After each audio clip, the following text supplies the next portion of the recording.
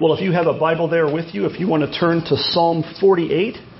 Psalm 48 is our sermon text. Every first Sunday, our practice is to go through the Psalms in order. We are almost 1/3 of the way through the entire book of Psalms.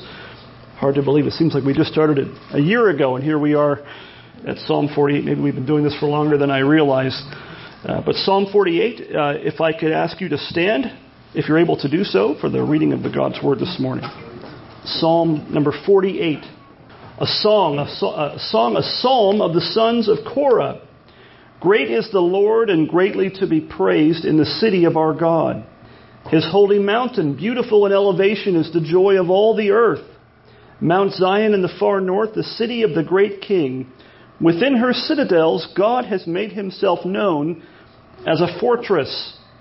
For behold, the kings assembled, they came on together. As soon as they saw it, they were astounded. They were in panic. They took to flight. Trembling took hold of them there, anguish as of a woman in labor. By the east wind you shattered the ships of Tarshish. As we have heard, so we have seen in the city of the Lord of hosts, in the city of our God, which God will establish forever. We have thought on your steadfast love, O God, in the midst of your temple. As your name, O God, so your praise reaches to the ends of the earth. Your right hand is filled with righteousness. Let Mount Zion be glad. Let the daughters of Judah rejoice because of your judgments. Walk about Zion, go around her, number her towers, consider well her ramparts, go through her citadels, that you may tell the next generation that this is God, our God forever and ever. He will guide us forever. This ends the reading of God's Word. You may be seated. The grass withers and the flowers fade, but the Word of God, our God, stands forever. Well, we're at a section of the Psalter. Psalms 46 to 48 are very closely linked together. Their themes, some of the phrases you see, or you might notice they're very similar. There's a lot of similarity between them. And Psalms like this one, like Psalm 48, I think sometimes may seem a little bit difficult for you and I to identify with and to appreciate. And the reason for that, I think, it's easy for us to read this kind of a psalm with all these references to Mount Zion and the city of our God and the city of the great King in the first few verses and towards the end. The psalmist describes the various defense structures, citadels and ramparts and towers. And you think of the walls of the city and that kind of a thing. And I think it's easy for us to read those things and hear those things and kind of scratch your head and say, what does this have to do with us? Like, what am I supposed to learn for building me up and instructing me in the faith from this description of a city that we don't live in? At least not at first blush, because we don't live in the earthly city of Jerusalem, do we? Maybe some of you have been there, in your travels. If you think about the wording of the psalm, none of us here have actually seen those heathen kings put to flight and their armies put to flight at the sight of the walls and the defenses of the city. We haven't, even if you've been to Jerusalem on some kind of a trip, and many of you maybe have, none of us here have seen the city of Jerusalem in all of its glory and its heyday. You may have seen the city, but none of us can say we've seen the temple. It has not been around for almost 2,000 years, since AD 70. We haven't seen the ramparts and the towers and the citadels the way they were in this day. And, in our day, we don't often appreciate those kinds of things if we saw them. If you go to Europe and you go on a tour of castles and things, they're kind of a curiosity. You might be impressed by them, but you don't really think about sometimes what they're really meant to be. We don't think of citadels, physical citadels, as our defense anymore. Whereas back a long time ago, if your city didn't have a wall, you wouldn't have a city very long. If you didn't have citadels, you weren't going to be kept safe for very long. So the way the psalmist wrote about the city in his day, we don't really have much of an appreciation or understanding of that. Not only that, but towards the end of the psalm, what does he tell us to do? He tells us to walk about Zion. And the psalmist there in verse 12 says to number her towers, consider well her ramparts and go through her citadels. Well, how are we supposed to do that now? Even if we went there, it wouldn't be there for us to count or to consider or to think about. Now, if you think about it, the towers and ramparts and citadels, and even the temple that's mentioned in this text of that earthly city of Jerusalem, as the psalmist knew them, they don't exist anymore. They already said in AD 70, the Roman army under Titus, who would one day after that be the future emperor of Rome, destroyed the entire city and leveled the temple itself to the ground. You might know that in Matthew chapter 24, the Lord Jesus actually foretold that was going to happen. In Matthew 24, verses 1 to 2, it says this: Jesus left the temple and was going away when his disciples came to point out to him the buildings of the temple. It's kind of almost sounds comical to us. Jesus, look at this great building. And it says here, this is what he says: but he answered them, you see all these, do you not? Truly I say to you, there will not be left here one stone upon another that will not be thrown down. Not one stone left on top of the other. This impressive structure with all these buildings that they were so impressed and taken back by, he tells them, not a single stone is going to be left on top of one another. This thing is not impregnable. This thing is not the end-all, be-all. It's not an end in and of itself. Doesn't really say what their reaction to his words must have been, but I imagine it must have been shock or disbelief, or maybe, as we're going through the book of Mark on most Sundays, and very often Jesus would teach, and then Mark points out, I'll update the language. They didn't get it. They didn't understand, and they had to ask him afterward, what? It's one thing for the crowds to not get it, but the disciples often didn't get it. We imagine this is probably another one of those times when they heard what he said and thought, well, he couldn't have meant what I think he meant. He must have meant something else, and maybe we just don't get it. But this psalm, as I hope that we're going to see this morning, has great relevance for us in the church today. For the city that we are to consider, although it's invisible to the naked eye these days, is in fact very much visible to the one who has the eye of faith to see it.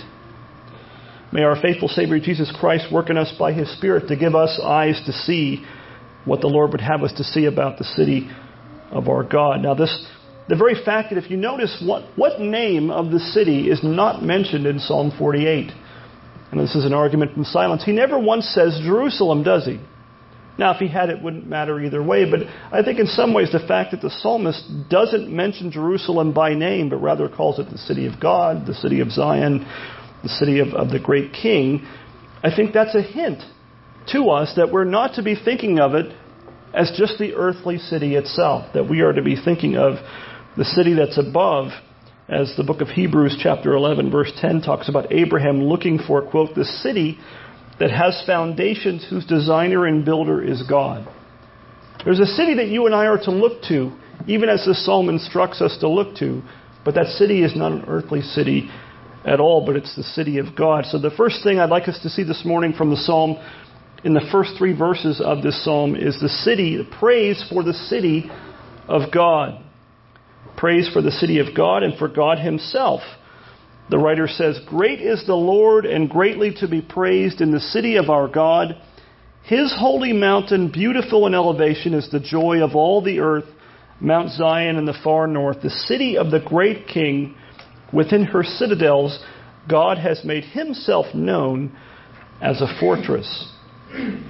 So, what makes this city, Zion, the city of God, what makes this city so praiseworthy? At the end of the day, what was it about this city, even in the psalmist's day, that made it so worthy of praise? Was it the greatest city ever on the face of the earth? Was it the mightiest city on the face of the earth? Not even in the psalmist's day was that true. At least not in and of itself. What is it that made the city itself praiseworthy? It was not the city, not the city's natural defenses, not that it was on a hill. It was on a high hill. Was it on the highest hill? No. What made the city praiseworthy is that it was God's city. The fact that God had chosen himself to dwell there in some sense with his people there. That's what makes the city praiseworthy, is that God himself was there and is there. These opening verses of the psalm, for all they have to say about the city itself, and it does say a lot about the city itself, it actually begins and ends not pointing you and I to the city itself, but to God himself. That's the way the psalmist starts these first three verses. What does it say in verse 1? It starts off saying that the Lord is the one who is great. That the Lord is the one who is greatly to be praised.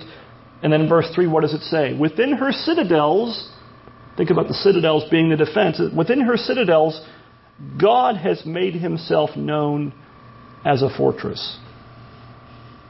There's a fortress, but who's the real fortress? It's not the place at all. It's God himself. God himself is the ultimate fortress that makes that fortress effective for the protection of God's people at all. It's the fact that God watches over his people, that God defends and protects his people. That's the important part. And it says he's revealed himself to be a fortress there for his people. And we have to be careful not to confuse those two things. As important as the city itself is in this psalm, we don't want to confuse or place our faith in the city itself rather than in God himself as being our fortress. You might know, if you know your Old Testament, you might know that throughout Israel's history that had been a great temptation to place your faith in the benefits, the blessings of God, the ordinances of God, the city of God, rather than in God himself. I'll give you a couple quick examples. In Jeremiah chapter 7, Jeremiah 7 verses 1 through 4, it says there, the word that came to Jeremiah from the Lord, stand in the gate of the Lord's house. That's the temple. Stand in the gate of the Lord's house and proclaim there this word and say, hear the word of the Lord, all you men of Judah who enter these gates to worship the Lord. Thus says the Lord of hosts, the God of Israel, amend your ways and your deeds, and I will let you dwell in this place. Do not trust in these deceptive words. Here's the deceptive words. This is the temple of the Lord, the temple of the Lord, the temple of the Lord. What were the people being told? What were they trusting in as the guarantee of their blessedness, the guarantee of their safety and prosperity? What was it they were trusting in? The Lord or the building? The Lord or his ordinances, his worship, his sacrifices that he himself had instituted? The deceptive words were the temple of the Lord, the temple of the Lord. And remember, it's not an accident that God has Jeremiah go to the door of the temple, to the gate of the temple as they're coming in. He could have gone anywhere he wanted in the city, but God put him right there and said to them, don't trust in deceptive words, that because the temple is here and you're going into the temple and going through the right motions, that means everything is okay if they didn't amend their ways. Even the repetition is telling, isn't it? He could have just said, don't trust these deceptive words. This is the temple of the Lord. 3 times. What were they doing? They were kind of treating the temple as kind of a rather large lucky rabbit's foot. That because they had the temple, everything was okay as long as the temple was there. As long as the temple was in their midst, they were safe and sound. This is what they thought. No matter how they lived. If they went through the right motions, made the right sacrifices, everything would be fine. They kind of thought that they had God almost literally in a box, in a building. Even though when Solomon commissioned the temple, what does he say there? He says, God does not dwell in houses made with hands. Nothing can contain God, not even this great temple that so impressed Christ's disciples. They thought that they could live however they pleased as long as they came to the temple, went through the right motions and offered the prescribed, God-ordained sacrifices. But that was not the case, was it? God warned them, don't put your trust in these things, these outward things. Trust in him alone. Another such example comes from the life of King David, the very last thing that's spoken of in 2 Samuel chapter 24. It's kind of the last thing. It's basically the last thing you really read of in the reign of David. And it's kind of a sad note there. What do you read of there? You read of the census and David numbering Israel and Judah. Now the reason for that census becomes clear in chapter 24 verse 9. It says this, and Joab gave the sum of the numbering of the people to the king. In Israel there were 800,000 valiant men who drew the sword, and the men of Judah were 500,000. This wasn't just any old census. In our day, if they say, if the government wants to count something, it's because they want to tax it or outlaw it. Well, taxes may have had something to do with it here, but what does Joab, what does he mention? How does he describe the people he counted? These were people who valiant men who drew the sword. He's numbering his army. He's not just numbering noses. He wants to know how many guys he has who are valiant men who can fight. How strong am I? And where was he measuring his strength? In human beings, in soldiers. He was placing his confidence and faith in his own assets, his own numbers. Now, we might be tempted to think kind of lightly of that sin. We think a census of all the things that God could judge and send chastisement and affliction upon his people for. A census doesn't seem like a very big thing. But David knew better. We read in verse 10, it says, "But David's heart struck him after he had numbered the people. And David said to the Lord, I have sinned greatly in what I had done. But now, O Lord, please take away the iniquity of your servant, for I have done very foolishly." We would probably account that sin rather small. It doesn't seem outwardly wicked. Joab knew, didn't he? If you read that account, Joab tried to stop him. So it was pretty obvious what he was doing wrong. So David knew he had sinned wickedly. He looked to the Lord for mercy. And what did God do? Now God, as he always does with his people, he forgave David's iniquity. But what did he do? He still chastised him. They almost need a harder word than that. He afflicted not only David but the people. And he gave David a choice of his own chastisement. If your parents ever did that, would you rather be grounded or get the belt? Would you rather, pick your poison? And none of them, there was never an easy one, which we'd always would have picked. Well, he gave David 3 choices. He said you could have 3 years of famine in the land. People would probably die from that. Not having enough food, that wasn't a joke. 3 years of famine, 3 months of him fleeing from before his enemies in battle, or 3 days of pestilence or plague upon the land. None of those choices were good. In all those choices, someone was going to die. Maybe many people were going to die. Well, David cast himself and his people on the mercy of the Lord, saying in verse 14, I am in great distress. Let us fall into the hand of the Lord, for his mercy is great, but let me not fall into the hand of man. He couldn't bear to fall into the hand of the wicked, even in battle. And so what happened?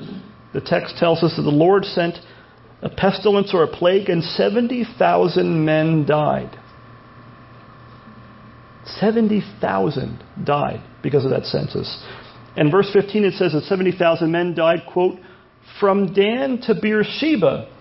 That's the exact same phrase used in verse 2 from David, saying, count the men from Dan to Beersheba. Count the men, count the soldiers. And who died? 70,000 men from Dan to Beersheba. So the Lord made the punishment, the chastisement, fit the crime, fit the sin. David was trusting in numbers, and so what did the Lord do? He took away quite a few of those numbers. He showed David not only affliction for his sin, but he showed him how unsustainable those things are, you can't count on those things. You can't put your trust in those uncertain things, even numbers of people. Verse 16 there, it says that when the angel stretched out his hand toward Jerusalem to destroy it, God was going to destroy his city. It says the Lord relented from the calamity and said to the angel who was working destruction among the people, it is enough, now stay your hand. And the angel of the Lord was by the threshing floor of Araunah the Jebusite. And so what did David do? David bought that threshing floor. And there are some that believe that threshing floor became the site where the temple was eventually built. And so I say this morning from our text and from that text, are you trusting in something other than the Lord in your life? Are you putting your confidence in other things, even good things? Soldiers weren't a bad thing, right? It wasn't a bad thing to have all those men that were able to fight. It's not bad to have resources. But are we, as individuals and as a church, we must never put our confidence in our numbers. We shouldn't put our trust in our own resources, even our God-given resources, even our God-given gifts and abilities that we see, as if those things were the measure of what God is able to do in our midst, or as if the Word of God, the gospel of Christ, were somehow either hindered or helped by them. Well, the second thing I want to see in our text is in verses 4 through 8, and it's praise for the protection of God, even the providence of God. It says there in the first 3 verses that God made himself known as a fortress. Well, how? How had God made himself known as a fortress for his people? Verses 4 through 8 tell us at least a part of that. It says this, "For behold, the kings assembled, they came on together. As soon as they saw it," they saw the city, "as soon as they saw it, they were astounded. They were in panic. They took to flight. Trembling took hold of them there, as anguish as of a woman in labor. By the east wind you shattered the ships of Tarshish. As we have heard, so we have seen. In the city of the Lord of hosts, in the city of our God, which God will establish forever." Now, the reason, I think, at least in part, where it says the Lord of hosts, that's a military picture. It's the Lord that commands armies, unseen armies, not the kind of armies that David was sinful in counting, but armies of angels. That God and his armies was the one that was defending the city. And so when the kings assembled and came together, they saw it. Notice that the word for see is there twice. You have 2 groups of people seeing something. You have these wicked kings, these pagan kings, seeing God's city and being astounded and being put to flight. They were those who were seeing the city from the outside. But what does it say later on? It says, "As we," those inside, "as we have heard, so we have seen." It's an entirely different view of the city from the outside as it is from the inside. And that language of kings assembling together, it brings to mind Psalm number 2, where in verses 2 to 3 it says, "The kings of the earth set themselves, and the rulers take counsel together against the Lord and against his anointed," or against his Christ, "saying, let us burst their bonds apart and cast away their cords from us." If you know the psalm, what was God's reaction? He laughs. The Lord laughs at that. All the might, all the assembled might of every nation on this earth that would array itself against the Lord and against his Christ is nothing to the Lord. He laughs at their attempt at rebellion. Well, as we saw, those wicked kings, when they saw Zion, they were astounded. They were in panic. They took to flight. They ran away. They trembled there in anguish. They experienced anguish as of a woman in labor. That's not demeaning a woman in labor. What it means is, if you have children and grandchildren, you know how that works. 9 months or however long it goes, and everything is going along, and all of a sudden, bam. And there's no turning back from it. The baby's coming out. There's pain involved. There's that. That's the picture of these wicked kings. They might have thought everything was fine. They might have thought they were doing just fine. They were about to conquer the people of God. And then God sent them fleeing, and says he shattered their ships by an east wind. Now, what deliverance is the psalmist here talking about? It doesn't really say specifically. Very often the Psalms will tell you a certain historical situation that it was based upon. Sometimes it doesn't. I think there are hints in our text and in the previous Psalms. Psalm 46 very often is thought to point back to the days of Isaiah, where God delivered his people from the armies of Sennacherib, the king of Assyria, who had come and built a siege against Jerusalem itself and mocked the Lord and mocked God's people and said, all those other people, all those other towns and cities and kings and nations, their gods didn't save them, so why do you think yours is going to save you? And what did Hezekiah do? Took that letter and laid it before the Lord in the temple, and God delivered his people almost really without them lifting a finger. He caused those armies to fight themselves, and the king literally went away in terror and was killed by his own son. Psalm 47, the previous psalm to this, points to the conquest of Canaan, that God gave them victory over peoples that were much larger than themselves and allotted their inheritance to them. Some believe that Psalm 48 has a particular reference to the Lord's delivering his people in Jerusalem from the Moabites and Ammonites, as is told in 2 Chronicles chapter 20. Just like the deliverance from Sennacherib, the king of Judah, Jehoshaphat, in this case, did similar. He cried out to the Lord for deliverance. And what did God do? God had those pagan armies kill each other off. He sent confusion among them, and they did most of the work. It says in verse 23, they all helped to destroy each other. It's funny how God has a habit of doing that with His enemies. They bring their own destruction upon their own heads in defending His own people. Well, not only that, but like it says here in our psalm, verse 29 of 2 Chronicles 20 mentions that the fear of God came upon all the kingdoms of those pagan nations as they were being routed by the Lord. And verse 37 says that ships were, quote, wrecked and were not able to go to Tarshish. The ships of Tarshish, our psalm says, were shattered by God sending that east wind. Well, Psalm 8, it says this, as we have heard, so we have seen in the city of the Lord of hosts, in the city of our God, which God will establish there. What's the psalmist saying? He's saying, in the past, we heard about, things were passed down to us, the past acts of God's deliverance of His people. We heard all the stories. Maybe they heard the stories that were in Scripture up until that time, but what's he saying now? I've heard about God's deliverance, now we have seen it. And we've seen it to be just like we heard it to be so. That God defends His people. They now had their own testimony to pass on to the next generation about the power and faithfulness of their God in defending His people. William Plummer writes this. He says, history and experience are two great teachers. History and experience are two great teachers. It's one thing to hear about it. And Lord willing, every Lord's Day, every time you read your Bible, you're reminding yourself of God's past acts of deliverance, both in the Old and the New Testament. The history of God's acts of deliverance is not just an Old Testament thing by any stretch of the imagination. Well, may you and I both learn from history and our own experience watching God defend His people, defend His church. And that brings us to the last thing in our psalm, I think, and that's praise for the steadfast love of God in protecting His people. Verses 9 through 11, he says, we have thought, this is the next thing he thinks of, we have thought on your steadfast love, O God, your covenant love, O God, in the midst of your temple. As your name, O God, so your praise reaches the ends of the earth. Your right hand is filled with righteousness. Let Mount Zion be glad. Let the daughters of Judah rejoice because of your judgments. What's the most reasonable response to the steadfast love of God in protecting His people? It's praise. It's very often the Psalms, as we're going through the Psalms, the application, so to speak, it doesn't sound like much in our eyes, but it's praise. It's praising our God for His love in Christ.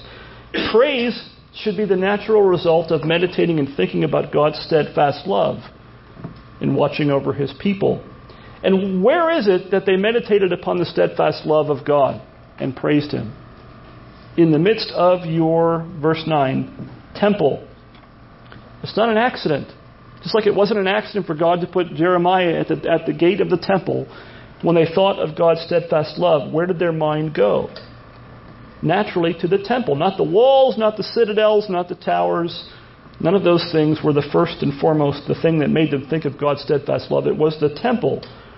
The temple was a place of sacrifice, of the atonement for sin. The only real reason that they could be the people of God in the first place. The only real reason that we can be the people of God and be having Him as our protection in the first place. Without atonement for sin, there can be no city of God, no place for God to dwell safely with His people. Because of the steadfast love of God for us in Christ, He has provided atonement for our sins through the death and resurrection of His Son, who Himself is the one the temple pointed to. The temple was a picture of Christ. The priesthood is a picture of Christ. The sacrifices are a picture of Christ. Everything about the city and about the temple is a picture primarily pointing to Christ. Those things were types and shadows. The city that we think of, the earthly city, was a type and a shadow of the one that was to come, the greater city built without hands. And the psalm closes with verses 12 to 14. It says, walk about Zion. Go around her, number her towers, consider well her ramparts. Go through her citadels, that you may tell the next generation that this is God, our God, forever and ever. He will guide us forever. We're being instructed by the psalmist. Us too, not just the people that were there when the city was the way that it was in his day. We are being told to walk about Zion too. To take a tour, to number her towers, to consider her ramparts, and go through her citadels. And why? So that we can tell the next generation of the glory and power of our God forever and ever, who will, quote, guide us forever. That last phrase in verse 14, it can also be translated, who will guide us even unto death. To the end of our days, God guides and protects us. That's really the picture being painted here. Now, we don't have towers and ramparts and citadels, do we? Not physical ones. Those aren't the things that we're to look at anyway. But what are they? What towers are you and I to look at? What are the citadels and ramparts that you and I are to take a tour of and think about and meditate upon and praise God for? Think of a few things. The promises of God in Scripture, all of which find their yes and amen in whom? Christ. God's promises. Those are some of the towers, the ramparts, and citadels that we are to look at. The accounts in Scripture of the history of God's faithfulness in protecting His people. His faithfulness to His promises to His people. Even our own experiences of the faithfulness of God in our lives. In other words, the providence of God. Not just the promises of God, although that's the big thing. The providence of God. We should have, as Presbyterians anyway, we should have a very strong view, and not just an old kind of a historical view of God's providence. You can see God's providence in the Scripture, in the accounts of Scripture, where God made all things work together for His people's good, where God governed and sustained His creation, especially His people. But in your own life, you can probably think, if you've been a believer for any length of time, I'm sure that you can look back and see the ways that God has taken care of you, that way that God has defended you, has worked in your family, provided for you when you didn't think you could be provided for. Those are also the towers and the bulwarks and the ramparts that we should look to and think about God's faithfulness and power and defending us and providing for us. And the last thing is, and this is what you think of when you think of the temple, there's plenty more that you can think of this, the presence of God, which is also part of the promise of God, isn't it?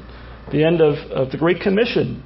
Christ Himself says, "Lo, I am with you always, even to the end of the age." God is with His people. He is with us. He is with His church to gather and defend us even now, even though sometimes it doesn't feel like it.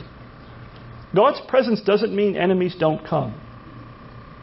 And the history of Israel, the history of Jerusalem, should be one major proof of that.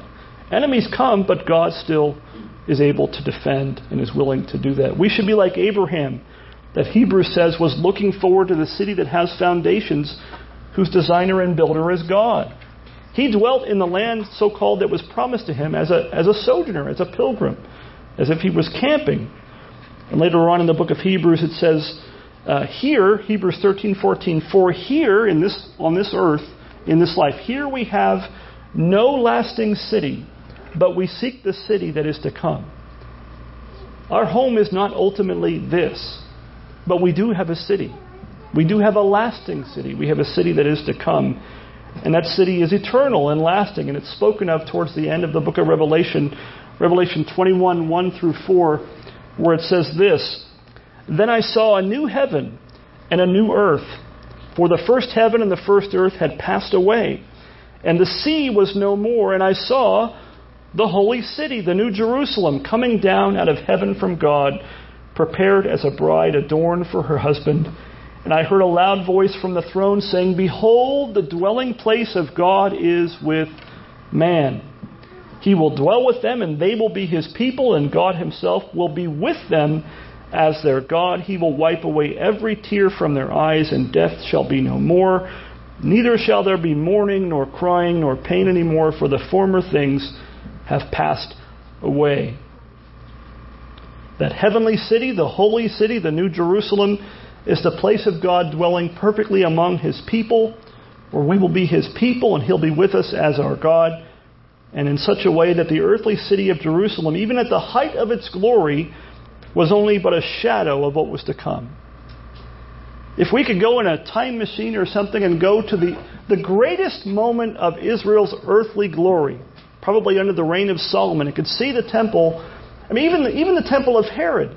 Remember the disciples looking at Jesus and saying, "Look at this." And what did Jesus say? He basically said, "This is nothing. In fact, all these stones, they're going to be knocked down.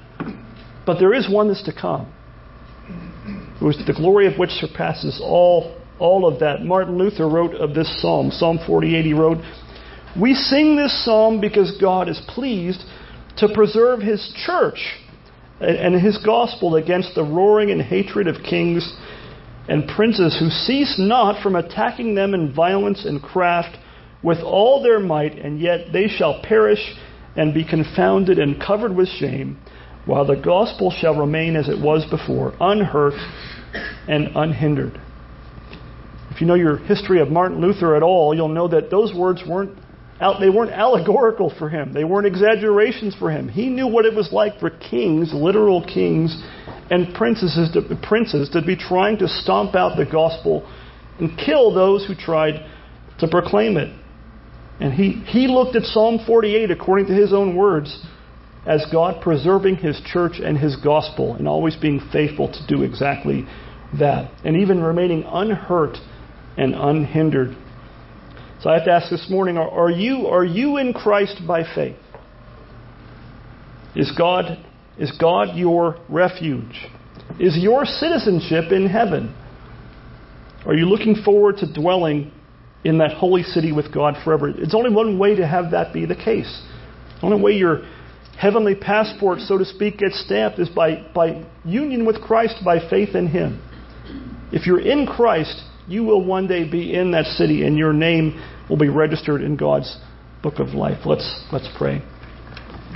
Heavenly Father, we thank You that You are great and greatly to be praised, and that we have no lasting earthly city in this life to look at. We don't have towers and ramparts and citadels physically to look at, but You have given us far, far greater than that.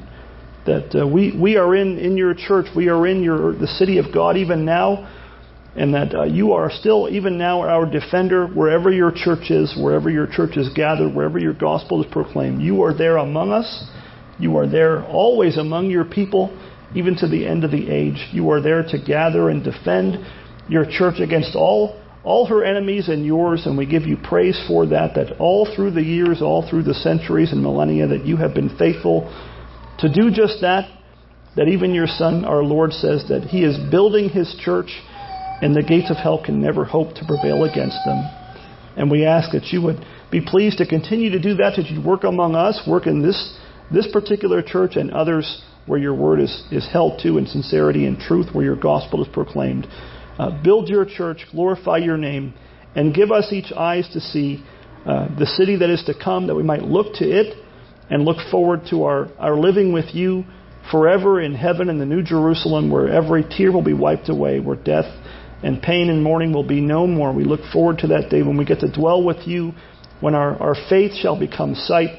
And we thank You that You, in all of Your glory and power, by Your mercy, that you are pleased because of Your Son dying and rising from the dead for our salvation, that You are pleased to dwell with us who have no right, no reason of our own that You might want to dwell with us, but because of Your mercy and grace, You're pleased to dwell with men, and one day we'll share in Your glory. For it's in Christ's name we pray. Amen.